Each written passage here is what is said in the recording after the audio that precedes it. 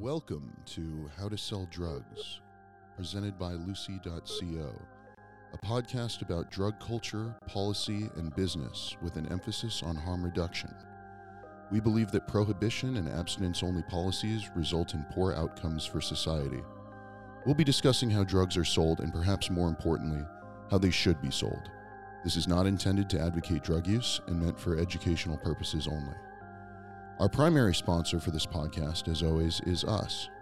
If you or someone you know uses nicotine, we encourage you to visit Lucy.co to try our range of delicious and satisfying products that we hope you'll find to be much better than cigarettes, vapes, smokeless tobacco, and other traditional tobacco products. Joining me today are two excellent people, my co-founder, Dr. Sammy Hamdouche. Hi, Sammy. Hi, David. And Dr. Michael Weaver, who is a professor of psychiatry at the University of Texas and is the medical director of the Center for Neurobehavioral Research on Addictions. Hi, Dr. Weaver. Okay, so I am a medical researcher with human subjects, human volunteers that are participating in a variety of studies. I'm here at the University of Texas Health Science Center at Houston. We have what's called the Center for Neurobehavioral Research on Addiction. And so we run a variety of studies, many of which are funded by the National Institute on Drug Abuse and other institutes within the National Institutes of Health. One of the main studies that we're doing now is funded through NIDA, the National Institute on Drug Abuse, and is looking at methamphetamine use disorder, specifically medications that may help reduce use. We also have a couple of other studies looking at cocaine use disorder. Some are medications not so much related to reducing use as to reducing damage. And then we have some other studies that are looking at behavioral interventions to actually reduce use of cocaine. Of course, we have a lot of subjects that will be using more than just cocaine, nicotine, alcohol, sometimes other drugs as well, including methamphetamine, although we'll focus on a particular drug for a particular study. But of course, we're going to try to help folks with a variety of things that you're using within the context of research study.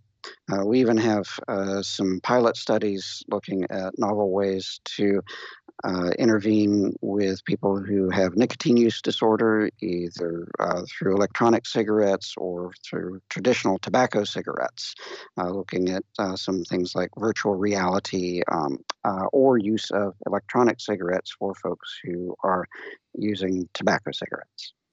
Awesome. Thank you so much. So we'd love to get into all of that. I think maybe we should start with nicotine and then move on to the other topics. So can you describe in a little bit more detail a recent study that you may have been involved in that had to do Go ahead. Yes. We have a recent study looking at nicotine use, one that wrapped up not long ago, looked at virtual reality. We're still analyzing the data, so I don't have results for you, but I can tell you about the conceptualization of the trial. And this was using human volunteers that were smoking at least about a half a pack a day. Most of them were smoking well over that. And we were using a virtual reality headset, one that's commercially available, the Oculus version, and it goes primarily over the eyes. It's not one of these full-body immersions like you would see in Ready Player One. This is something that is more straightforward and available to a lot of people. But we are using it in a research context, and we have utilized some virtual reality programming that has been adjusted so that we can present people with cues that would trigger urges to smoke. And we can help to figure out what are the most salient cues for individuals, as well as work with them as they would work with a therapist to reduce their cravings from exposure to these kinds of cues, but it's in a safer environment. So this is virtual reality, not at a bar or a party. Um, but they can reproduce some of these types of scenarios. So being at a party at someone's home or in a bar where people may have triggers from seeing other individuals smoking or seeing a packet of cigarettes on a counter, that sort of thing. And we can walk them through these environments, or they can walk themselves through and encounter a variety of triggers, sometimes unexpectedly. We can gauge their reactions and uh, towards the future would be looking at additional ways to help to reduce cravings from some of these cues. And then it's a way to give them exposure in a safer setting than having them out in the real world setting where they may be more vulnerable. This way they can practice their techniques and get immediate feedback on what it is that they're doing correctly or incorrectly. That's really interesting. And so, what techniques are they being trained to get expertise at? So a lot of this is kind of extinction training. So they'll have exposures, and then uh, depending on whether they're having cravings or not, they may engage in some mindfulness techniques, something called urge surfing, which is recognizing that you may have a craving, but not letting it affect your behavior, or recognizing that you don't have to take action based on that craving. It's just a feeling. You can experience it, wait for it to go away. You kind of surf along the edge of the urge until it goes away, as opposed to giving in and taking some action like smoking a cigarette. We also work with folks around alternate strategies. So some of the cognitive behavioral techniques from relapse prevention therapies, such as being able to practice what do I do if I'm in a setting where someone offers me a cigarette? What are some things that I can say and have those rehearsed so that they're more prepared for a real world setting? So it sounds like the idea is to condition them to experience the trigger without actually, smoking, in order to unlearn the behavior of that they've kind of been conditioned with over however long of smoking in reaction to those triggers. Exactly. And so, in order to identify these cues, you put them through a variety of environments, and it seems like one of the main benefits is that you could identify cues that they weren't aware that they had, because of course some smokers are highly aware of what their cues are, but the idea is to identify some ones that they didn't know they had.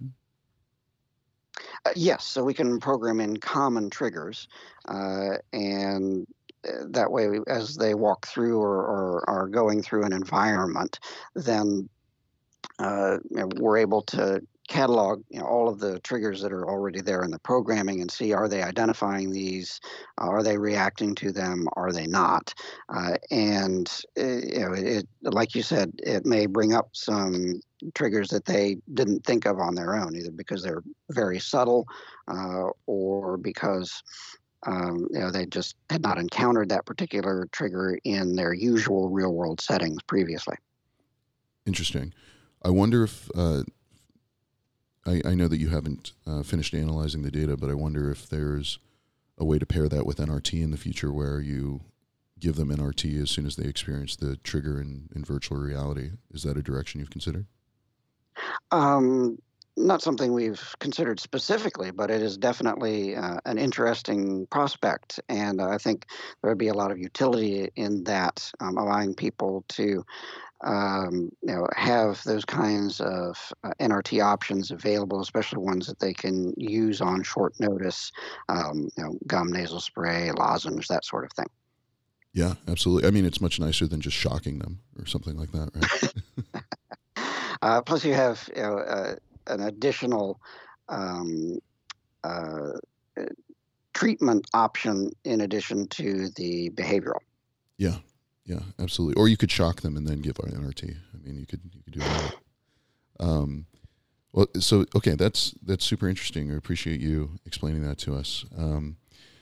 I'd like to shift gears for a second to talk about some of these other studies that you mentioned. So you mentioned that you're running a study for treatment of methamphetamine use disorder and medications to help reduce its use. Can you describe that in more detail? Can you talk about which medications you're using and why you selected them? Sure. So this is a national study that is funded by the National Institutes on Drug Abuse. We're one of multiple sites around the country that are doing this research. It's been going on for around 2 years now and is getting close to wrapping up. But again, we don't have data available to analyze. The blind hasn't been broken or anything yet. That's going to be a while. But the basic premise of the study is using a combination of currently available medications that have been used for other substance use disorders and seeing if this has an impact on folks who are using methamphetamine pretty frequently. So they have to be using at least 18 out of 30 days. And most patients that or subjects that we have encountered in this study have been using well above that. But we don't want fairly infrequent users or infrequent binge users. We want folks who are using pretty regularly. The medication combination that we're using for this particular study is the bupropion oral tablets. Those are sold under the brand name Wellbutrin or Zyban, which is their brand name for smoking cessation, as well as injectable extended release naltrexone, which is available under the brand name Vivitrol for opioid use disorder and alcohol use disorder treatment. So the bupropion is at the high end of dosing, 450 milligrams daily, which is available commercially. And then the extended release naltrexone injections are given every 3 weeks instead of every 4. So it's a little bit higher frequency for that. So higher towards the higher end dosing of this combination. But then methamphetamine has for a long time been challenging to find appropriate pharmacotherapy for. So we're looking at the reduction in use of methamphetamine in folks who've been using very frequently from this combination. And we're doing it for individual participants over around a 3-month period for each. So why is methamphetamine so difficult to treat traditionally? Well, methamphetamine is very reinforcing. It's a stimulant like cocaine, or in some respects like nicotine, and it gives a very powerful effect, especially if you're using it in a way that it acts very quickly, such as smoking it or injecting it. But even taking it by sniffing or snorting or the oral route will give a very noticeable onset of effect. It just takes a little bit longer. But that in itself is very reinforcing. It gives quite a noticeable rush or euphoric effect. It also enhances concentration and focus. And while that may be good for getting some things done, if you can accomplish a lot in addition to the euphoria, it can also cause a lot of memories of that euphoria and whatever else you're doing at the same time to be created. And then that creates a lot of triggers later after you're trying not to use. So everything that was going on around you while you were actively using then can become a memory that is a trigger. It can be things like the smell of the perfume or cologne of the person that you were last using with, or walking past the street corner where you would typically, meet your dealer to obtain your methamphetamine. or being in a particular room where you would typically use. All of those come back as very focused memories that can trigger some pretty powerful cravings. And that can be very challenging in terms of trying to extinguish those over time, Is that further especially with complicated? higher frequency. Got it. Yeah, no, that makes sense. And so is that further complicated by the fact that as far as I know, methamphetamine it has a very long duration of effect. Yes, that's correct. So it's longer even than something like cocaine. From a cost effectiveness standpoint, it may have an advantage, but from the standpoint of being around longer, and people may, as some of the initial more potent effects diminish, people are more functional, but that's just more opportunities to interact with other environments, create more triggers, and that sort of thing.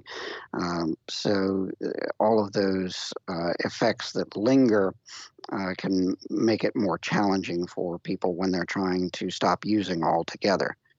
Is there a best-in-class treatment for methamphetamine addiction currently? In terms of medications, there's nothing available currently, and lots of things have been looked at over time. Different antidepressants, different medications that may increase dopamine levels, and dopamine is one of those neurotransmitters that has been linked with a lot of substance use disorders, with stimulants like methamphetamine and cocaine in particular. But nothing has panned out so far. That's why we're exploring things like these combinations that have been proven successful for other substance use disorders.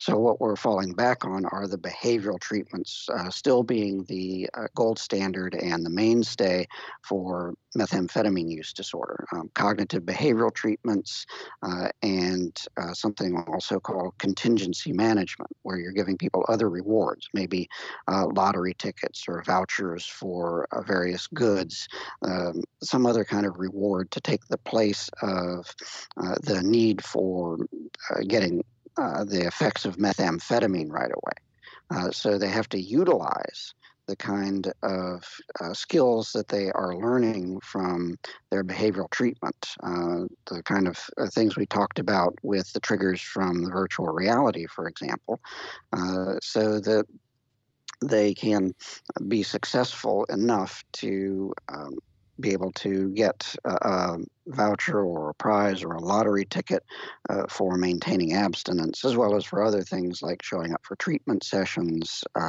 and giving urine samples and whatnot. Have you ever had any patients come back to you and say, "Hey, doc, it really helped with the methamphetamine addiction, but now I'm addicted to the lottery"? That may be a potential risk, but fortunately, that has not happened too much with folks developing gambling problems from this. It's seen more as a therapeutic measure. Plus, it's their reward for accomplishing a particular task or set of tasks. We fortunately haven't seen a lot of transition of that sort of thing. When you recruit people for these studies, do you typically, in your opinion, prefer people to have gone through an inpatient program? Because it sounds like this study is largely run outpatient, if I understand correctly. Is there? That's so trying to be as real world as possible. Yes. Got it. And so when you recruit these patients, have they typically completed recently an inpatient program, or you find them through posting ads and they may not have been through an inpatient program, but they recognize that they want help and they come in that way?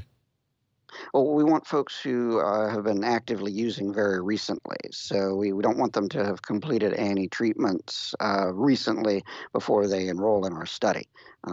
In fact, one of the things we want to see is, are we able to reduce their use using this particular intervention?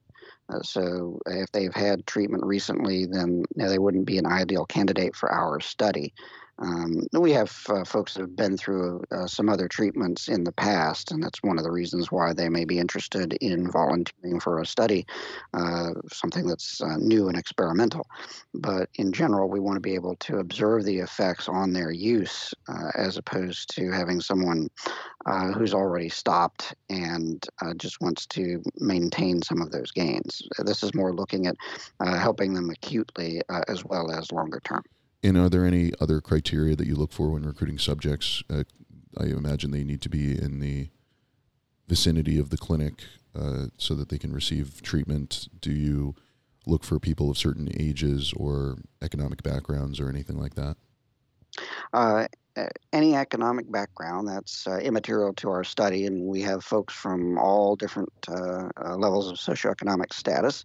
There is some limitation in terms of how far they need to come just to be practical to have regular outpatient visits to the clinic. Usually it's twice a week. But we have folks that have been willing to drive a couple hours to be part of our study. Fortunately, there are study sites around the nation, and so we're one of those at our center here. So folks that look up the study online or are in a different area of the country may have access to a study center that's closer to them. Ironically, these patients might be best suited to travel very far distances. I'm sorry, say that again? I said, ironically, these patients might be very motivated to travel very far distances because they're very focused, right? Yes, although, we want to observe them in kind of a environment that they're familiar with. So if they're traveling too far across country, then, they may reduce their use simply because of geography as opposed to our intervention. So that wouldn't be ideal for data collection. But as I said, we have sites around the country for this study that's being funded by the National Institutes of Health. Sure, absolutely. So that definitely makes it nice that you can gather data from different parts of the country. And as far as when you initially meet them, how often or how frequently do you find that the patients are actually intoxicated when they come in for their initial consultation? I'll say it's not infrequent, but kind of like going to a Narcotics Anonymous meeting. The only requirement is a desire to stop using. It doesn't mean you don't have to, or doesn't mean you're required to stop using before you get there. That would kind of defeat the purpose of what we're looking at. Sure. We see folks that are intoxicated as long as they are able to understand what it is that we're trying to accomplish. And of course, if in our clinical judgment they're not fit to participate in an informed consent process so that they understand that this is a voluntary study and what's required of them and commit to following up with us, then we would have them come back at another time a little bit longer after their last use. And do these medications assist with the withdrawal process as well? We're finding a lot of our subjects just anecdotally are saying that their withdrawal symptoms seem less severe than they remember from previously. So we're hoping that that's a beneficial effect of one or both of the medications. And how much of that is just placebo effect, it's hard to say until we get the data analyzed. But we do have some anecdotal reports of that, so that's encouraging. That's super encouraging. And what about, I imagine since you've treated and seen so many patients, I guess let's talk still for the moment specifically about methamphetamine use. Have you ever seen a patient who is self-reported such a large intake that you can barely imagine that it's possible? Well, it all depends on tolerance, and just being a clinician for over 20 years. Every time I think I've seen or heard it all, something comes along to surprise me. But I had folks that have been using large amounts, although there may be some element of pride, shall we say, in their level of behavior. Um, and then some other folks may not necessarily know exactly what it is or how pure the product is that they're using. So that, if they say, "Oh well, I use a gram or a couple of grams every day," it's not like they're weighing it out on a scale. They're going by whatever their connection or their dealer told them it was. From their standpoint, they're using a small amount of white powder. Sure. So I guess taking a step back for a minute, curious about, when it seems like you've treated a lot of people who struggle with substance use disorders. Are there any kind of qualitative characteristics about people who have substance use disorders, whether it's methamphetamine or alcohol or cocaine, that sort of are common threads? That because it's obviously possible to use these substances without being severely addicted. What do these patients have in common? Well, there are a variety of things. I will say that, even though you can find commonalities, each person is an individual and they have different sets of circumstances that may have led them to a certain point. But you're right, there are some folks that can pick up and put down without a lot of difficulty. One of the things that tends to come up as a common theme is other psychiatric conditions. So someone may be using to self-medicate depression or anxiety, those sorts of issues, and they basically found a willing drug dealer before they found a good psychologist or psychiatrist to help them with some of these issues, because they find that it's effective for what's ailing them at the time. Of course, it does lead to additional problems. Now, another factor that tends to come up as a theme is, what kind of support systems do they have? So, in terms of relationships with family, with friends, with coworkers, who do they have as other people in their life who can be supportive, whom they can talk to, whom they can share with? That tends to be a pretty good protective factor or predictive factor for people being more successful in recovery. Whereas if you just don't have anyone to talk to and you feel alone, it's a lot easier to make a decision to use a particular drug. So when you're treating these patients for their addiction, do you also look to treat the underlying psychiatric condition that they may have? Absolutely. It's hard to do this in isolation. You have to look at the big picture. Otherwise, if you're trying to just treat one thing, then it's like trying to squish a water balloon. Everywhere you try to clamp down, something else comes up. And if you don't try to address multiple issues at the same time, recognizing that you may not be completely successful with everything all at once, but at least making an effort to identify what it is that's contributing to the primary problem, then that's going to be more likely to be successful than if you're taking the approach of addressing one thing at a time or sequentially or in a silo. And when you're looking at these different substances, alcohol, opioids, methamphetamine, are there sort of differences in the types of substances that people become addicted to depending on sort of their circumstances or their underlying psychiatric conditions? Or do you find that, sort of a lot of these are interchangeable and there's a lot of overlap among these different substance uses with a single patient?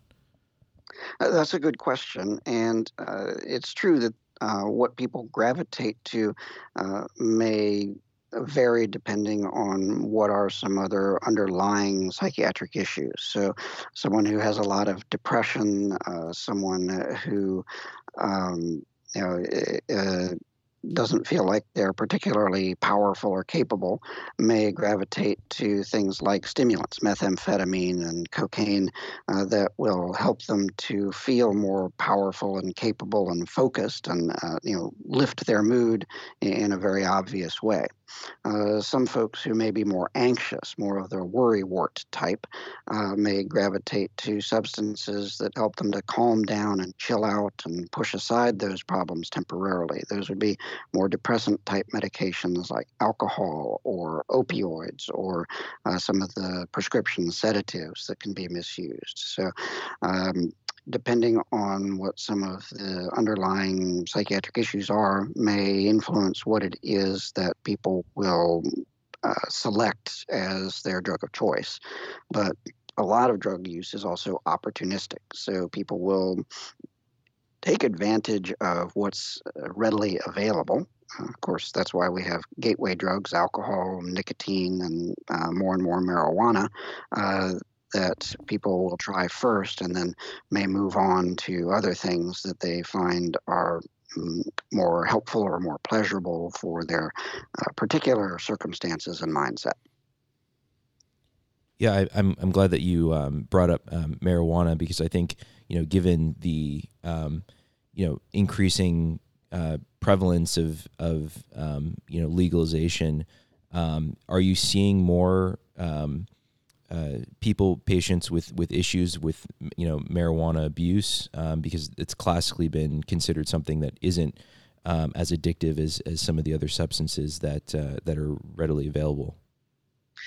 So, as more and more marijuana is available throughout the United States, I live in a state where it is still considered illegal, but more than half of the states have started some form of decriminalization process, either for medical marijuana for specific purposes, which tend to be pretty broad, or allowing use of marijuana recreationally, which is a smaller number of states, but continues to grow. And so, as we see more people having more access, we're seeing issues that go along with more exposure to folks who, when it was illegal, may just have not indulged in that because of those consequences, but now find themselves in circumstances where they can try it. So more people are using, and use just epidemiologically, you're going to see more problems as a result of that. But you're also seeing an impact on places where it has not been legalized yet. So public opinion is shifting, and folks will say, well, it's been legalized all sorts of places. Maybe it's not so bad, even if I'm not obtaining it legally in the place where I live. So people's perception of the harm is reduced because of that. But unfortunately, what we're seeing in a lot of studies that have come out since you've had more and more states move towards legalization, is that more and more people are seeking treatment because they've had access to it. They have more use, but then they have more problems, and ultimately will need more treatment for that. So that's another problem that's a public health issue that is going to need to be addressed, regardless of whether people are in states that have passed legislation for legalization, and even in states that haven't done that, we're still seeing some of those same issues just because of public opinion across the nation. So it sounds like you're saying you do believe it is more benign than some of these other substances, but it's not totally benign, and so the incidence of things that are unfortunate are increasing just by virtue of greater availability. Well, part of its greater availability. Also, we have more potent forms of marijuana available. So you can have more purified tetrahydrocannabinol, the active ingredient in marijuana, and that can be concentrated in hash oil preparations, things like dab and shatter and wax, and then things that may be turned into edibles. So candy bars that contain higher concentrations versions of tetrahydrocannabinol or gummy bears or muffins or whatever sort of product you want to infuse this into. And people may not realize that a dose, so to speak, is one portion of a candy bar as opposed to eating the whole candy bar. So we're seeing more intoxications and we're seeing more effects of what higher doses and higher concentrations of tetrahydrocannabinol can do to folks. More psychotic symptoms, people seeing and hearing things and becoming paranoid so emergency departments as well as treatment centers are seeing the effects of this as well. So it's not just that more people are using, it's that more people are using more potent versions of marijuana. Sure. Well, so that makes perfect sense. But I'm really interested in learning your personal opinion about sort of the relative effects or relative pros and cons of some of these substances. And maybe a good thought experiment is, would you prefer your child to smoke marijuana versus drink alcohol? Well, I guess it depends on context. What are the more acute versus what are the more long-term effects? So if we take a comparison like alcohol and marijuana, with both of them you have acute effects, and with both of them you have long-term effects. The acute effects of both are somewhat limited in terms of time, but usually a bit longer than people will think. In other words, that's a problem with driving while intoxicated. People think they're not impaired while they still have impairment in their judgment and reflexes when they try to operate a motor vehicle. But the longer term effects with something like alcohol, you can have a lot of physical problems. So it can lead to heart disease, elevated cholesterol, elevated blood pressure, gout, and a variety of physical problems that people can identify or that their primary care physician can identify and address. With something like marijuana, the longer term effects tend to be less physical but more psychiatric, so more motivational.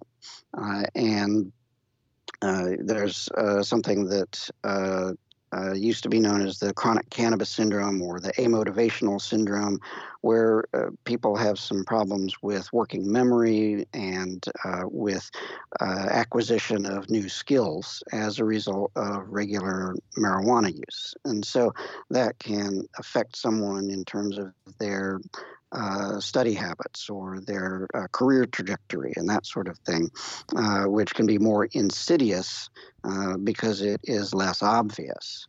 The other effect is that we're seeing differential effects based on when people start. So across the board, whatever drug you're using, the earlier you start, the younger you are when you start using it, the more likely you are to have problems. Some of that is just due to the fact that you've got time to accumulate problems because you started earlier. But also the brain is developing, and when you start at a younger age, the brain tends to be more vulnerable. With alcohol, you can see some of the issues with intoxication. But with marijuana, what we're seeing is a rather scary association with development of psychotic disorders like schizophrenia. So the earlier you start, the higher your risk of developing something like that from use of marijuana. And that risk is increased if anyone in your family has a psychotic disorder, or schizophrenia, bipolar disorder, something like that. So we are recognizing that there are some underlying factors that make some people more vulnerable. And number one, it's important to pay attention to that. But number two, if people aren't aware of some of those when they start, that can be even more problematic. So I know that's a long-winded answer to your question, but basically the shortest answer is how relatively bad a drug is depends on what consequences you're looking at. Sure. Yeah, that makes sense. What consequences you're willing to accept. Well, if you'll indulge me in a little bit more of this exercise, since you're studying both cocaine and methamphetamine, which one would you rather have someone close to you be using? And you already, I think maybe you're leaning towards methamphetamine because you did say earlier it's more economical. Well, I guess from a bang for the buck standpoint, you have a longer effect from methamphetamine for what you're paying for it. Um, Interestingly enough, the actual effects of both of the drugs are pretty similar from the subjective standpoint of the user, although methamphetamines will last longer. From a chemical standpoint, cocaine is more limited in the way it acts in the synapses of the brain compared to methamphetamine having a variety of effects on any given nerve cell in the brain that cause the effects that it does. So, from that standpoint, there's the potential for more things to be changed and disrupted with methamphetamine. Um, uh, I think ultimately what it does come down to is the circumstances of the individual. What is it that they have access to? And that ends up being a particular determinant of what's going to be more problematic for them. Even in this day and age, there are different parts of the country that have epidemiologically preferred substances. So, looking at it broadly, the West Coast and the Southwest, there's a lot more methamphetamine. The East Coast and the South, there's a lot more cocaine. Some of that's just due to distribution pathways and where it comes into the country. But that gets pretty entrenched, and so people tend to use what's available where they are, and all is not equal in terms of do you choose cocaine or do you choose methamphetamine? It's more about well, what's available on the next street corner. Yeah, speaking of what's available, I'm sure you've heard that recently the FDA just approved a nasal spray formulation of ketamine for the treatment of, refractory depression. And, clearly that's going to make that drug more available, even if at the beginning it seems like it's being very tightly controlled. But it kind of brings us back to one of the comments you said a little earlier, which is how people use these, illicit or controlled substances a lot of times to self-medicate underlying psychiatric conditions. And at least in the case of, ketamine, there seems to be some actual, medical value to that. I'm wondering, do you see that to be the case with some of these other substances that you're treating patients for, or in those cases, does the risk just not, or the benefit just not outweigh the risk?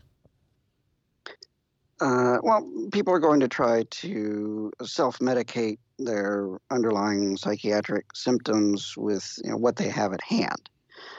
And usually, if it is something that is not under the supervision of a physician, then it's more dangerous because you don't always know what you're getting. You don't necessarily know what's going to be the best or safest dose for what it is that you're trying to do. Plus, in addition to the self-medication, people are seeking euphoria. So that's going to drive some of their behavior as well. It's not just a situation where they feel bad. They take a dose so that they can, feel well enough to function and not seek other sorts of effects. They're seeking other sorts of effects as well, and because of tolerance, they're going to need higher and higher doses. So if you're getting something that's not under medical supervision. The risks are always higher for a variety of reasons. That being said, we have things that go both ways. So there are prescription medications that are misused, as we've seen with the opioid crisis. There are also medications that you know have clear risks of abuse, but that can still be used therapeutically. So the esketamine nasal spray that they're using, which is related to ketamine, that has been used for treatment-resistant depression. And there are some other medications that can go both ways. So I like to think of it as everything old is new again. You can repurpose things therapeutically, or you can use things in ways that are not necessarily medically good recreationally. Um, and a lot of it does depend on context and access. So when people are seeking to self-medicate their symptoms, if they can go about it in a controlled fashion and seek professional help, that tends to be the safest route. But oftentimes people will stumble on something that helps them feel better before they are even recognizing what the problem is and that they should seek professional help. And so you mentioned opioids as an example there of something that it sounds like could go either way. It can clearly be abused, as we've been seeing, but it also has legitimate medical purpose. Do you see that with things like in your research on methamphetamine, the prevalence of Adderall, for instance, leading to abuse of methamphetamine the way sometimes prescription opioids lead to heroin use, or is that more rare? Well, if someone is getting an amphetamine like Adderall for treatment of attention deficit disorder, and they're treated from a relatively early age under a doctor's supervision, and they come to see it as something that is therapeutic as opposed to recreational, and they see that it does help them with a particular problem, then you can actually reduce the chances that someone will develop a substance use disorder compared to, say, a child who has untreated attention deficit disorder and then is going and looking for something that will help them to feel better. But you have to have it suitably monitored. Also, if someone is looking to use a therapeutic medication, not necessarily recreationally, but like a smart pill, so to help them cram for a test, as opposed to using it from an early age under a doctor's supervision for a specific set of symptoms that have been preventing them from doing well in school or interacting well with their peers. And so they see it more as something that is under their direct control, but is useful in a variety of settings. So cramming for a test, but that it can also help them to stay up later to party more, or make them feel good if they get bad news. And so they will more readily self-medicate for a variety of issues, as opposed to from the very start recognizing it as this is a therapeutic modality for a certain set of circumstances, and I know that it can help me with that. Got it. So that makes sense. So if they're monitored properly, it could result in a better outcome for them, which is encouraging. And then I know we're jumping around here a bit, but there's just so many interesting substances in the news recently that we'd love to get your opinion on. So a few more of these would be the use of psilocybin, the active ingredient in magic mushrooms, as a potential treatment for treatment-resistant depression.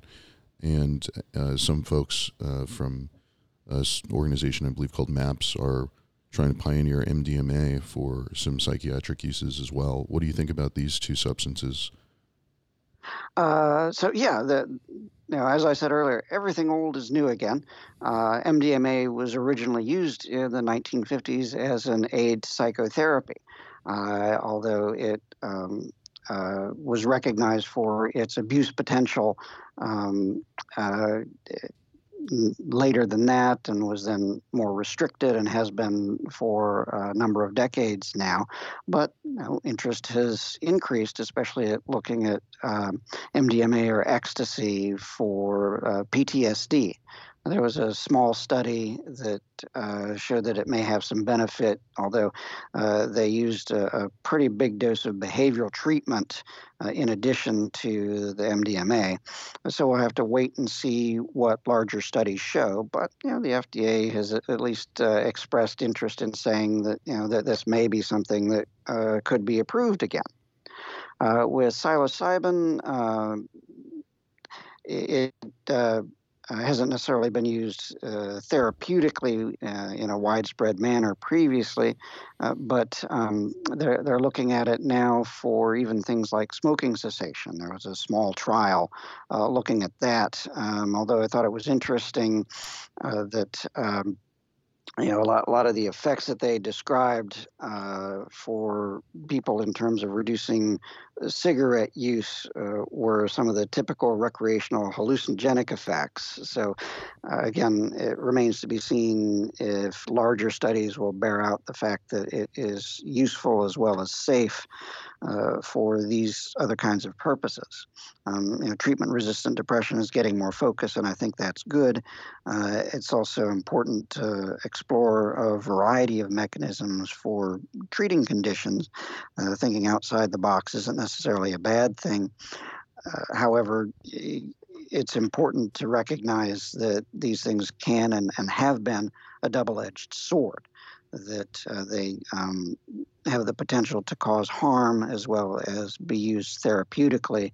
And so the circumstances in which they are available need to be well defined ahead of time so that you don't run into more problems. Absolutely. And so, some of these substances that we were just discussing, such as psilocybin or MDMA, I believe that some of the proponents of these treatments, either historically or now, have advocated for the clinicians or support staff who are helping these people with their treatments have experienced themselves with the drug of interest. How important do you think it is for a clinician or someone in the treatment for a patient to have had personal experience with that substance?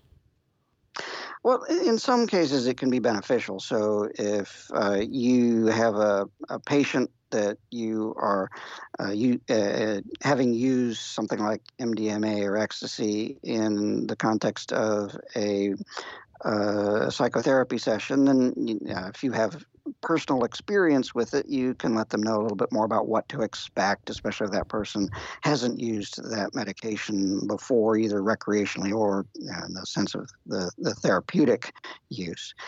So you can let them know what to expect, or you may be better able, from your own experience, to recognize when someone is having a bad trip, so to speak. However, I don't think that's a requirement. There are many, many examples of having treating professionals not being required to have the disease that they're treating. I mean, you wouldn't necessarily be an oncologist to have cancer, and there are plenty of gynecologists that are men. That makes sense. And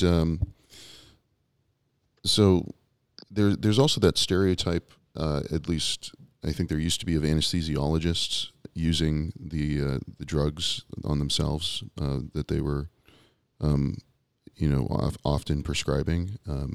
Is that still? And I think they've increased like tests in that particular specialty. Have you heard anything about that? Yes. So among the medical specialties, anesthesiology does tend to have higher rates of physicians that are impaired by substance use disorders. It's not necessarily the drugs that they are giving to their patients, although there are some folks that are talking about that. But it's a medical profession that can be very exciting. And that tends to attract a certain personality type. And that personality type may also be the same that is more likely to be attracted to other exciting things like experimenting with drugs. What we tend to see is that most folks that wind up as impaired in the medical profession started experimenting well before they selected their profession. So it, it's not always that the profession will cause a certain condition. It's kind of like asking which came first, the chicken or the egg. It has more to do with what kind of folks may gravitate towards a particular profession. And of course, it does not reflect the majority of practitioners who engage in anesthesiology. It's just a small minority that wind up with problems, although that can certainly be dramatic in terms of its effect. Yeah, absolutely. No offense to anesthesiologists. The headline tomorrow will not read, Dr. Michael Weaver says all anesthesiologists have a drug issue. I promise. Certainly not the case, fortunately, especially for anyone undergoing surgery in the near future. Yeah. No, we definitely love all the anesthesiologists. So anyway, I think we have just about run through the list of questions that we had for you. We really, really appreciate it, and it's just been fascinating to get the perspective of someone who's very much on the front lines and treating all of these very, very difficult conditions. And we certainly appreciate everything you do, and we appreciate your time. So thank you very much for joining us. Thank you. It's my pleasure, and you had some excellent questions. Thank you. Well, we'll talk soon.